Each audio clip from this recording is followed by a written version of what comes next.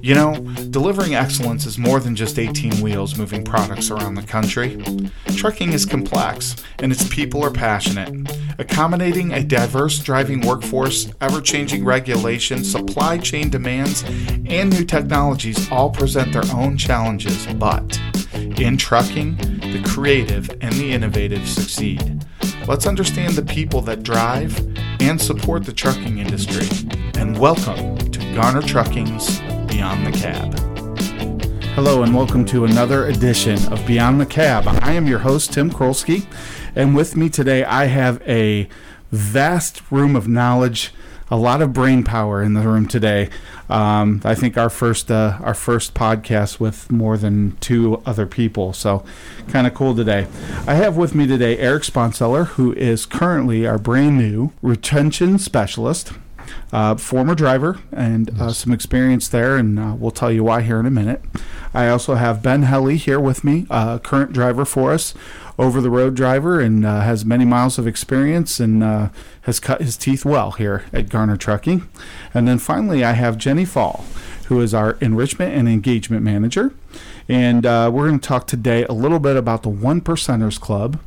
We're going to talk a lot about the performance bonus incentives and just kind of give a little bit of background on these things, where they came from, why they're here now, and what we're doing that's kind of positive, that's affecting or getting gains as far as that performance bonus is concerned. So, starting at the top of this, I'm going to ask each one of you, Ben and Eric. As far as the One Percenters Club, that is the group of individuals that have figured out a way to do less than 1% or less than 1% in idle time, and we've seen some of that. It's a pretty, you would think, pretty simple thing, but it can be complicated. So, Eric, I'm going to start with you. So, what's your technique? What are the things you're doing to reduce that idle time so that you're at 1% or below? Well, the one thing I do, first of all, is when I make a delivery, as soon as I come to my driver check-in, I set my brakes and I immediately shut the truck off. I shut the engine down immediately. I don't let it run. I don't let it run going in to do my check-in before I go in to do my load or to back into the dock. I restart the vehicle after I've delivered my paperwork, and in most cases, open the doors right there while the truck is stopped. Okay. So the only time then, at that point then, I start the truck, get backed up in the dock, shut down again as soon as I'm docked. And I don't let the truck idle for any length of time. If the truck's stopped, I'm most likely shutting down at that point. Okay. Not letting it run. And also, too, like when you're stopped for a train, if I'm not moving, and who knows how long that train is, you shut it off. I'm shutting it off. I'm setting the brakes and shutting the engine down. All right. Because it could be a 20-minute wait. Ben, you handle things any differently than that, or any other magic? No, about the exact same thing. It's my philosophy is if I'm out of the cab for more than a minute or two, shut the truck off. The only time that truck stays on when I'm not in the cab is if I'm actively dropping and hooking onto another trailer. But as soon as I've done that, doing the pre-trip, as soon as I get to the pre-trip, when I back into that empty, and then I shut the truck off because I know I'm going to be out of it for more than a couple of minutes. Mm-hmm. Same thing as Eric, stop at a railroad, turn the truck off. No kidding. Yep. I would not have expected that today. Yeah. I would not have expected that was a thing. Shut it off when you're doing that, because same thing, a lot of them are a minute, 90 seconds or less, but you never know when you're going to have the second, especially on 6, you've got double track, so you may have a train coming north and then a train coming south right after it. Yeah. So you've got a couple of them you're waiting on. Another thing that I've done is once, if I come in, and it's not something I deal with very often just because of the times I drive, but if I come into where there's an accident and there's traffic backed up, our trucks now, after they sit idle for so long, the shutdown comes up on the screen. If I'm sitting in standstill traffic and that comes up, I shut the truck off until I see the traffic start moving again. Right. Okay. So I'll sit in standstill traffic with the truck off. Huh. Yep. Yeah, I would not have expected that today. That is interesting. Yeah. Yeah, that's a great little philosophy.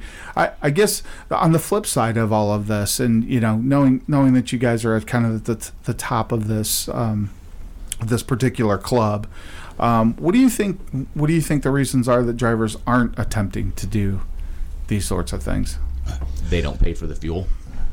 That's fair. Well, they don't have consideration partly for that reason. They're not thinking about, I shouldn't be idling this truck.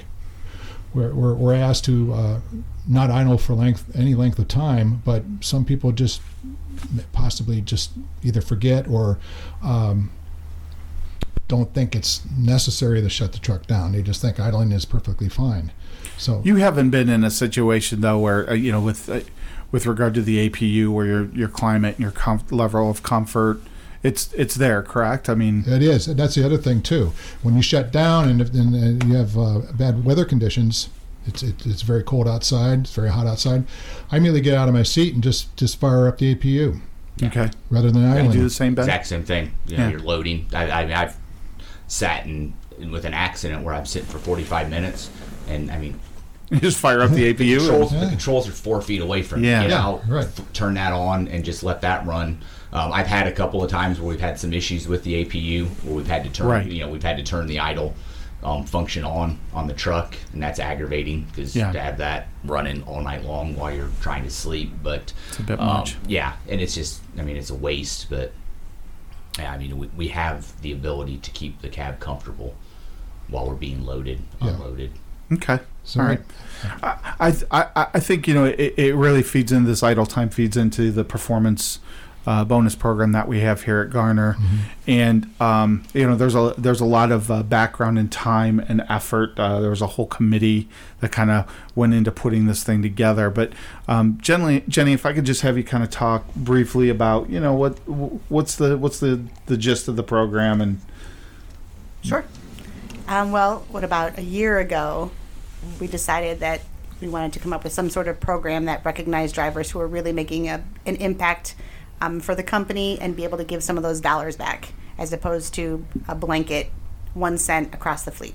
So that's kind of the origin and the reason for finding this program. Some of the different things we were trying to track: what technology do we have?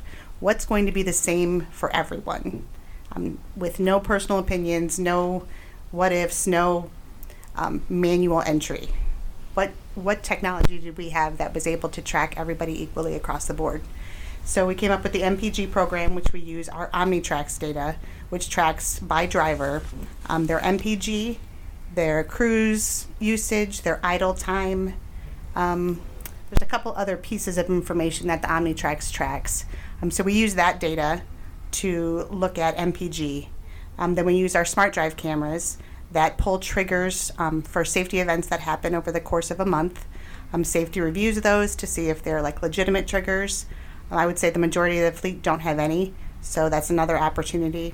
And the final thing is fueling. If you can save the company money by purchasing your fuel cheaper or at the shop, 70% of the time you get back another cent per mile. Well, and the last piece especially was one of those things that I think all good intentions right out of the gate, we kind of had that one. We had to rethink it. Absolutely. Thanks to our drivers that kind of pointed it out and said, hey, look, I'm out on the road, and that price you're paying at the shop is much more than what we're seeing here out on the road. And I would say this past year, more than any other time in my history here that I can recall, that it's there were months where it's like, okay, it's just cheaper out on the road than it is here. Significantly cheaper in some cases. Yeah. So I think the most interesting thing to me about the performance bonus program is watching what's happened in terms of the drivers' behavior, their logic, the questions that they're asking. If they're not achieving, why am I not achieving? What do you find is the big one with that? The MPG question is always the question I get a lot of feedback on. The fueling was one at the very beginning, but we made those adjustments and counted time over the road for fueling. But MPG, what do? I'm doing everything that I possibly can. I hear a lot about weight. Yes, Ben is one that always says, I'm heavy all the time. There's nothing else I can do. I will tell you that I had 3 3 or 4 drivers that said that, and then we looked at some of the other things that we can track, and those drivers weren't doing everything that they could. Right. So the cruise was less than what it could be, and the idle time was more than it could be. So just kind of gut checking, like you said, those different behaviors, because we can track that.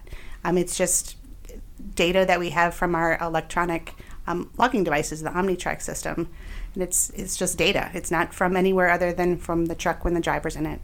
Well, and as you kind of pointed out at the beginning of all this, we wanted everything to be tangible, nothing to be guesswork, nothing to be, I suppose, those types of lines of thought. And the one thing that we came up very quickly was, okay, we just have to measure the fleet against the fleet.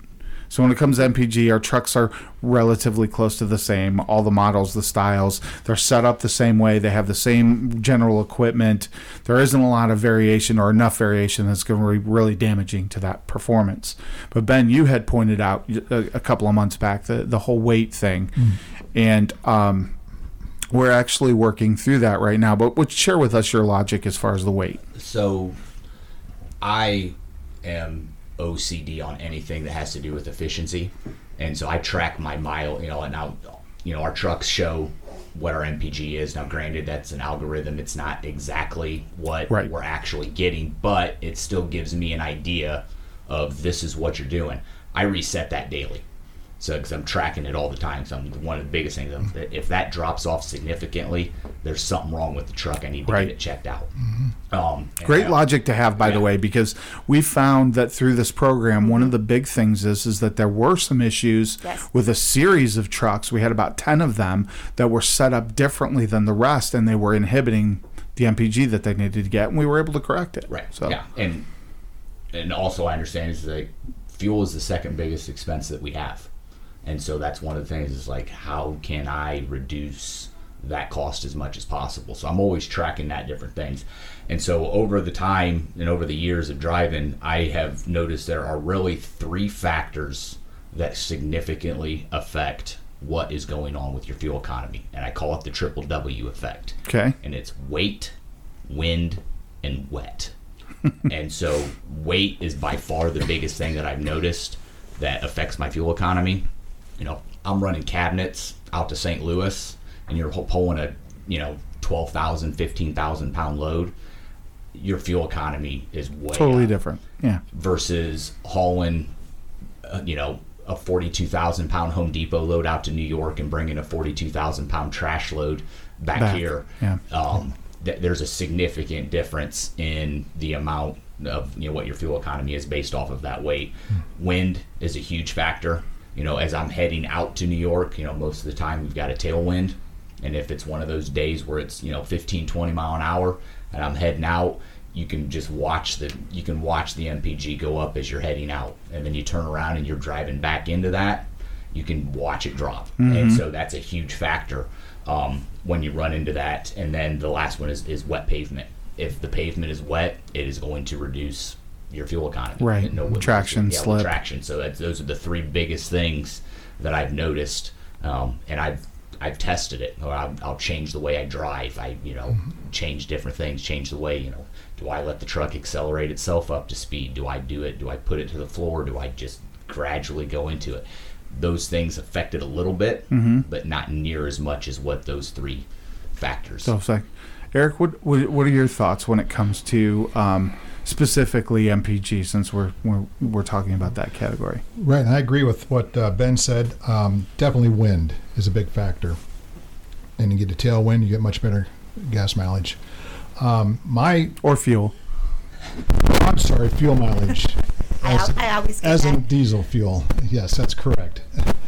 The big thing and I do watch the real-time read on the miles per gallon, and I found it in some cases that if you play around with your speed, you can get a different miles per gallon at a different speed depending on what wind conditions are and the weight conditions. So definitely with the tailwind, with the wind at your back, you're going to have much better fuel mileage. But then if you add in the weight, then you have a compounding problem with both wind and weight, especially when you're in a headwind.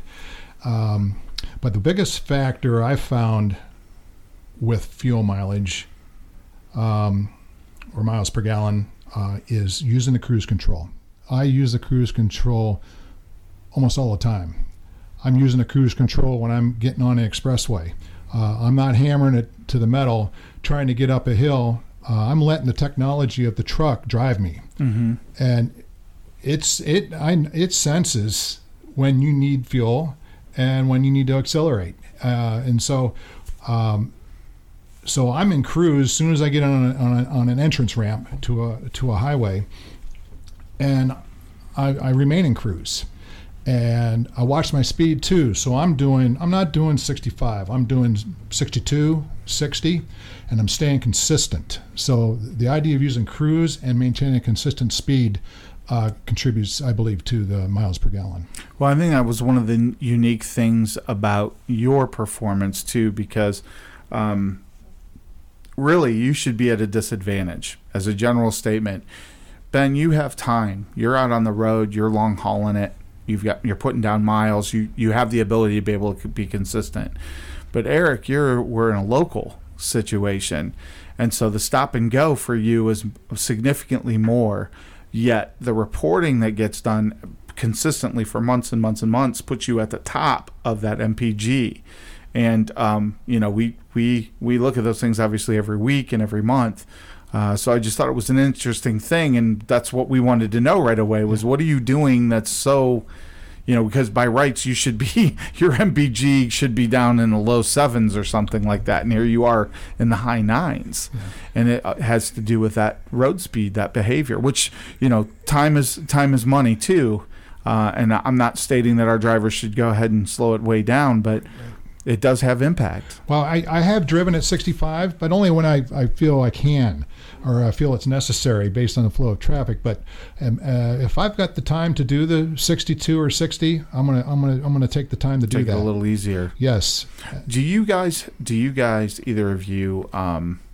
So from the truck operation standpoint, Ben, you had mentioned smooth acceleration versus using the cruise control versus mashing it to the floor. What is the best technique there that you found? Using the cruise, letting the truck accelerate. I mean, just letting it do it for you. We're in a giant computer. Yeah. Letting the computer accelerate the truck for you. Yeah. Because it does have it. I mean, it is a more gradual. You will notice it is a more gradual. And if you're trying to do that gradual acceleration on your own, I mean, let's face it, our roads are not the best. Any little bump you hit, anything, your foot bounces it's going to show on the accelerator. So there's times when you're accelerating a little faster or a little less, and it's not of a smooth. So once you hit about 20 miles an hour, you can hit the resume and just let it go. Let it coast. If you don't mind me saying, when I'm local and I'm in a 45 mile an hour zone, and it's quite a stretch, and I'm at a stoplight, I'm not slamming the gas pedal to the floor when it goes green. It's a gradual increase in speed, and putting the gas, pushing down the gas pedal. But as soon as I see my reading that I had set for my cruise control light up in the bottom of the dash, I hit the cruise control button, and I can activate cruise at that point. Yeah, and I take that as far as I can go until I come to the next stoplight.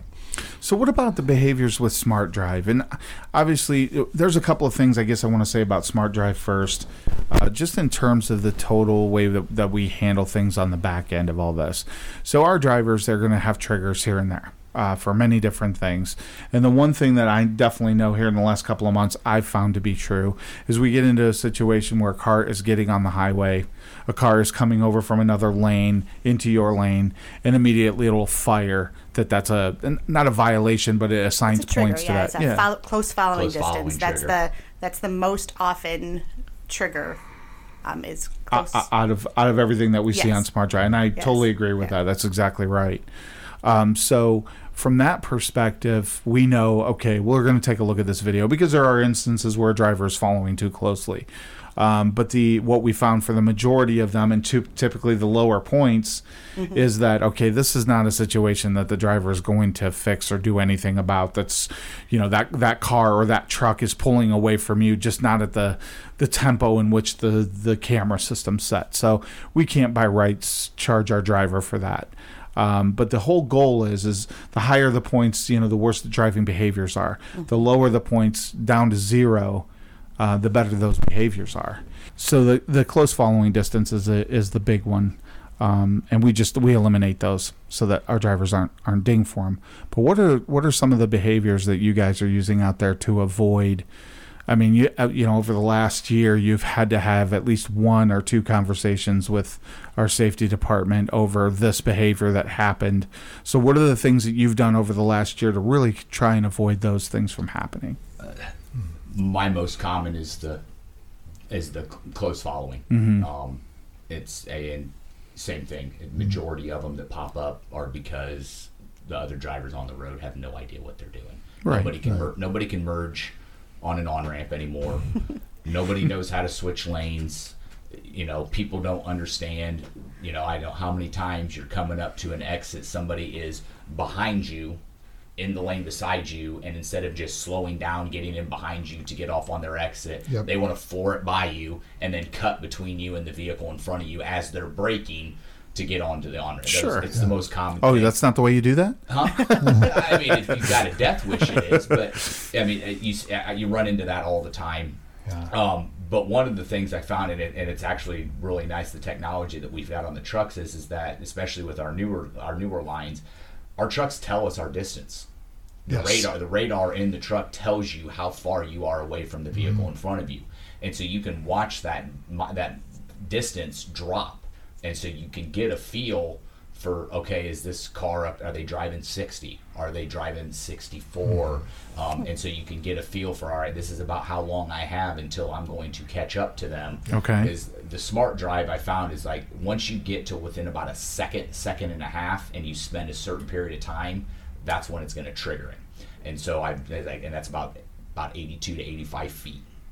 It's when that happens. And so I watch that as I'm coming up, and then when I'm getting closer, I know, okay, based on how quickly I'm gaining on them, I'm starting to look for an opening to get over, right? To get around them. And so that's just the thing that I've had to work on. Over the last year, it's gotten a heck of a lot better. I mean, I was getting those triggers constantly. And so I was always like, what am I doing? And that's when I started to figure out, okay, here, if you look at the events on the app and on the webpage, it will tell you close following, and then it gives you the seconds of where you're at when you trigger it. And I'm like, okay, so let's do the math here. What's my distance at 65 miles an hour that's going to trigger that based on that time frame? And so you can see those videos. I've got it right here. I mean, you can go in and view when you log in, you can view your performance, and it will pull up where it happened, what time. It gives the video, so you can review the vids. I'm assuming it's the same video. Yeah, it's exactly the same. Yeah. So you can review it, because there's been a few of them that have popped up, and I've called, and I'm like, this is ridiculous. Like, this was not my fault, and I've been able to get a couple of them removed off of there. Yeah. But they do a pretty good job since we've implemented this, of things that were triggering all the time. I mean, when it first happened, my score was over 10020 constantly. I'm like, what? How am I supposed to fix this? How can I fix this? Yeah. And so that has changed, and now, I mean, I'm pretty much at 0 all the time. Well, see, that's the whole thing about this as far as the smart drive was. The whole reason that was implemented, it was driver exoneration, company exoneration when we get into bad issues.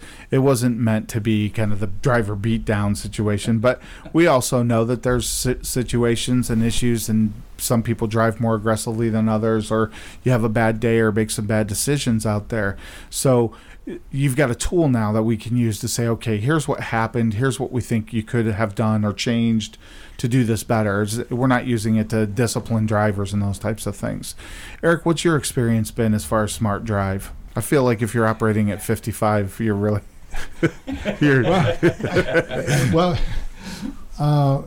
I don't know, but I'm more of a comment about driving smart. Yeah.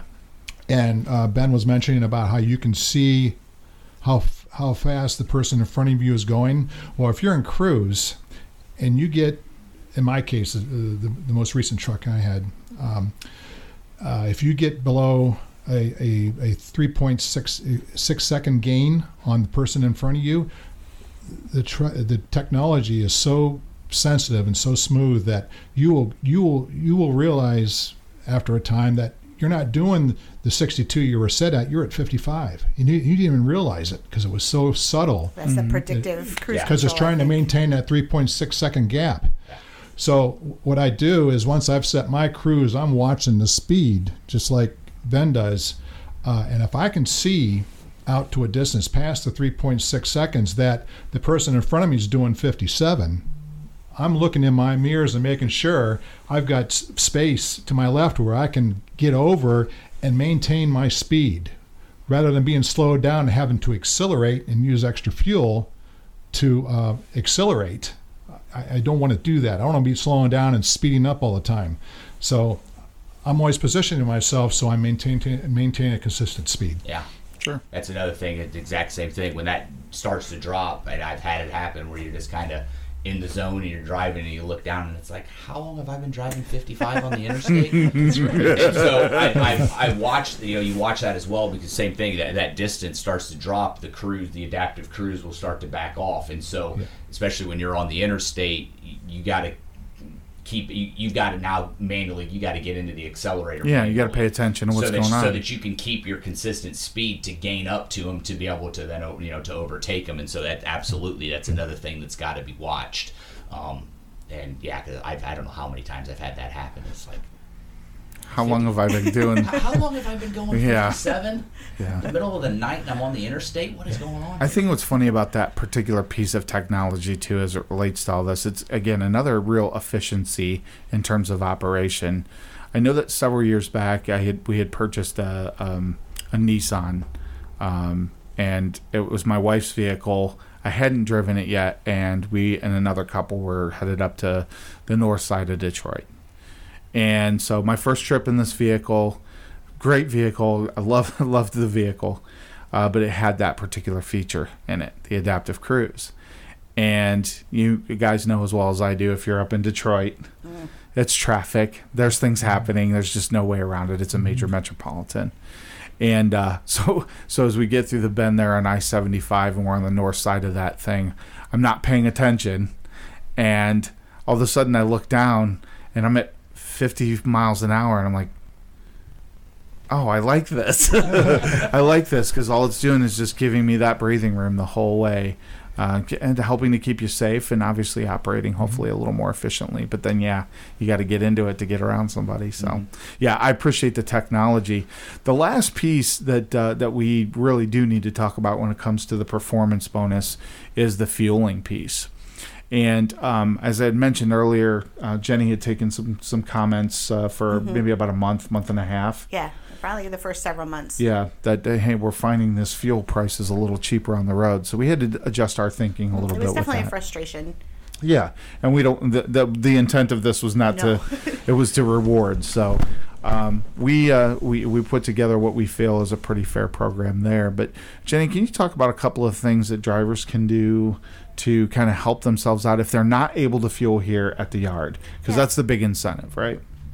In most cases, yes, but if they can get it for $1 cheaper over the road, I feel like you got to do it, right? The point of the program was to kind of save that fuel cost. So the WEX app is the very first thing that a driver can do. I know now in orientations, our maintenance director goes over the app and everything they can do over a half a day's period. So hopefully the newer hires get to know the app a little bit more in depth. I know some other folks might not have as much experience, but from what I understand, and Ben, Eric, you can correct me if I'm wrong, you can put your starting and your end point in and see all of the fuel stops along your route before you even begin your day. So you can kind of decide where you can stop, how far you can go, what makes most sense for your day.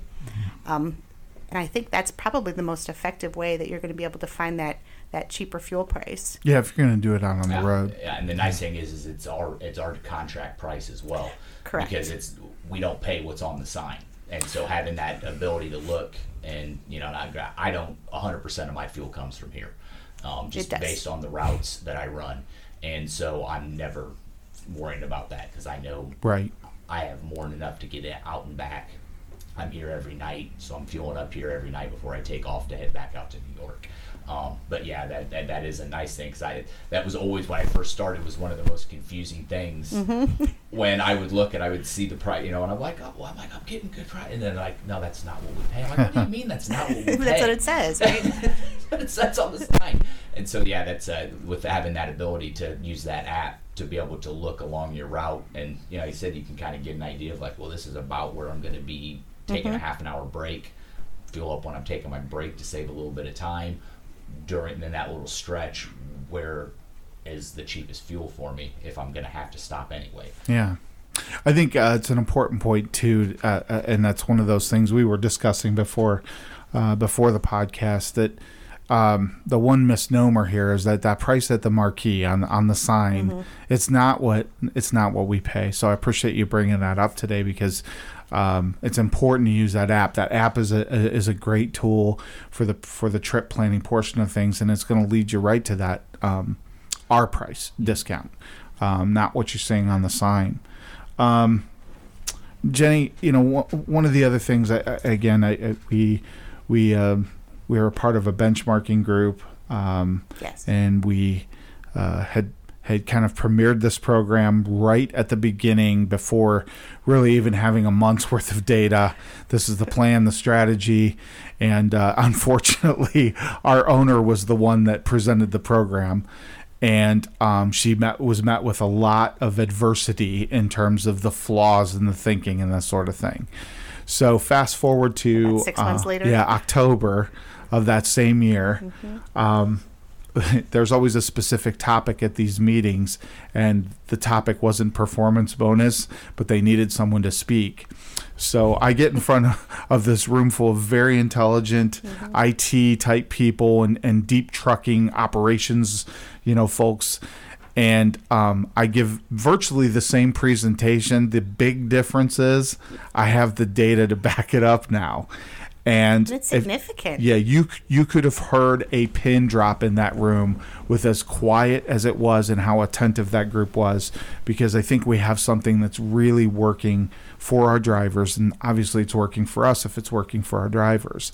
But Jenny, I wish you'd spend a little bit of time here just kind of explaining what's happened over the course of the last year or so since we've rolled this out. Absolutely. So we have now almost a year's worth of data. We started tracking in February of last year, and I have the final numbers from the end of December. And in that alone, the amount that we've paid back to drivers is over $87,000 in Booyah. up to 4 cents a mile per driver. Wow. I know. That's Wow. significant. Yes, When I totaled it, I was like, okay, that's a number. Yeah. I also track just how many folks get the 4 cents, because you can get up to 4 cents. Not Right. everybody does. You can get 3, 2, 1, and no cents. And I will tell you, the majority of the drivers fall in the 2 and 3 cents a mile category.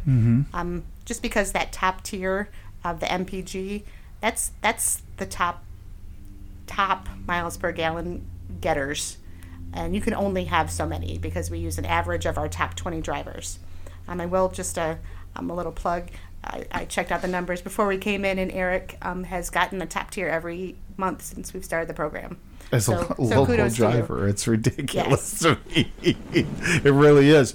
But that was one thing that I really tried to point out at that presentation, to kind of come back to that for a second, was the trajectory of what had happened with the whole fleet.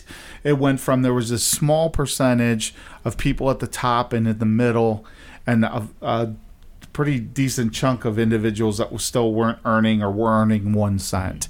And by the time you fast forward to 6 months later, it's like the roof had raised. The floor had raised, I should say. You said that $87,000 paid to the drivers. What did it save in our fuel during that same time frame? The fuel savings was, not including the payout to the drivers, was over $110,000. That's insane. Yeah. Agreed. That's insane. When we Because of started driver tracking it- behavior. Right. It just show. It's just, that's an insane. Nothing else is different. The tractor's not set up any differently. We're still running the same freight. Yeah, we're still running the same freight. Same amount of Yeah. fuel you need to get from place Exactly. to place. Exactly. That's wild. Yeah. So it actually allows us to entertain something really cool for this year, which I'll roll out. I'll throw this out into the air and just let it kind of simmer for now. But we've got I think a pretty cool program that we're going to be able to do something very special for the drivers, actually for all the employees this year through what we're looking at as a profit sharing program. Fantastic. And so, all of this stuff is relative. I think for those that really get it, and I'm surrounded by people in this room today that get it, everything that you can do to save a little bit of money for the organization, it comes back. It comes back. And the proof's in the pudding with this particular performance program and the efforts of our drivers to be attentive and care enough to pick up the phone and call and say, hey, Jenny, what can I do differently? How do I achieve love those this? calls, honestly. I'm like, if you have questions, like Ben's called me multiple times, but I appreciate it. You have ideas. You're the ones doing the work. So if there's something that we can do differently or it doesn't make sense, the weight thing in particular, I know we kind of talked about that earlier, but we are looking at what way can it. We have to eliminate any manual process. Right now, it's not a mandatory thing to include weight on all the loads, Right. and we talk about this once a month now. What else could we do? Like, how else could we measure these different weights? Mm-hmm. So it's definitely a conversation. We wanted to be fair from the start with this, and we want to continue to be fair with it. And as these ideas and things come up, you guys are the ones helping us shape these programs. It doesn't work without the support of the driver and the input of the driver, and I think that goes a long way. Well, that's one of the things I've told Jenny this multiple times when I said, with these types of programs, I love these types of programs because what it does is it, as drivers, we now have skin in the game. Mm-hmm. If I can make some slight adjustments, if I can, instead of fueling up, on the road to get points on my pilot card and I know I'm going to be here, I can fuel up here. Just little things like that to help to save the company. When you have skin in the game, you're going, if I do this, I'm going to make more money. Mm-hmm. You're going to have a better chance of getting that behavior to change. The profit sharing, that is an absolutely amazing. My wife's company does that. They do a profit sharing program, and it is amazing when you see the numbers and how expenses change and the inputs into the company change when employers are like, if I just make a little bit of an adjustment, I can get an extra check every month. Here's the impact. Yeah.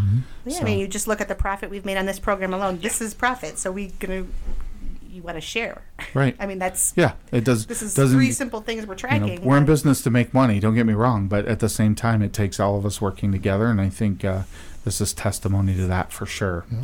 Well, I want to take a moment and thank all three of you for joining me today. This was different to manage because I'm looking around the room the whole time.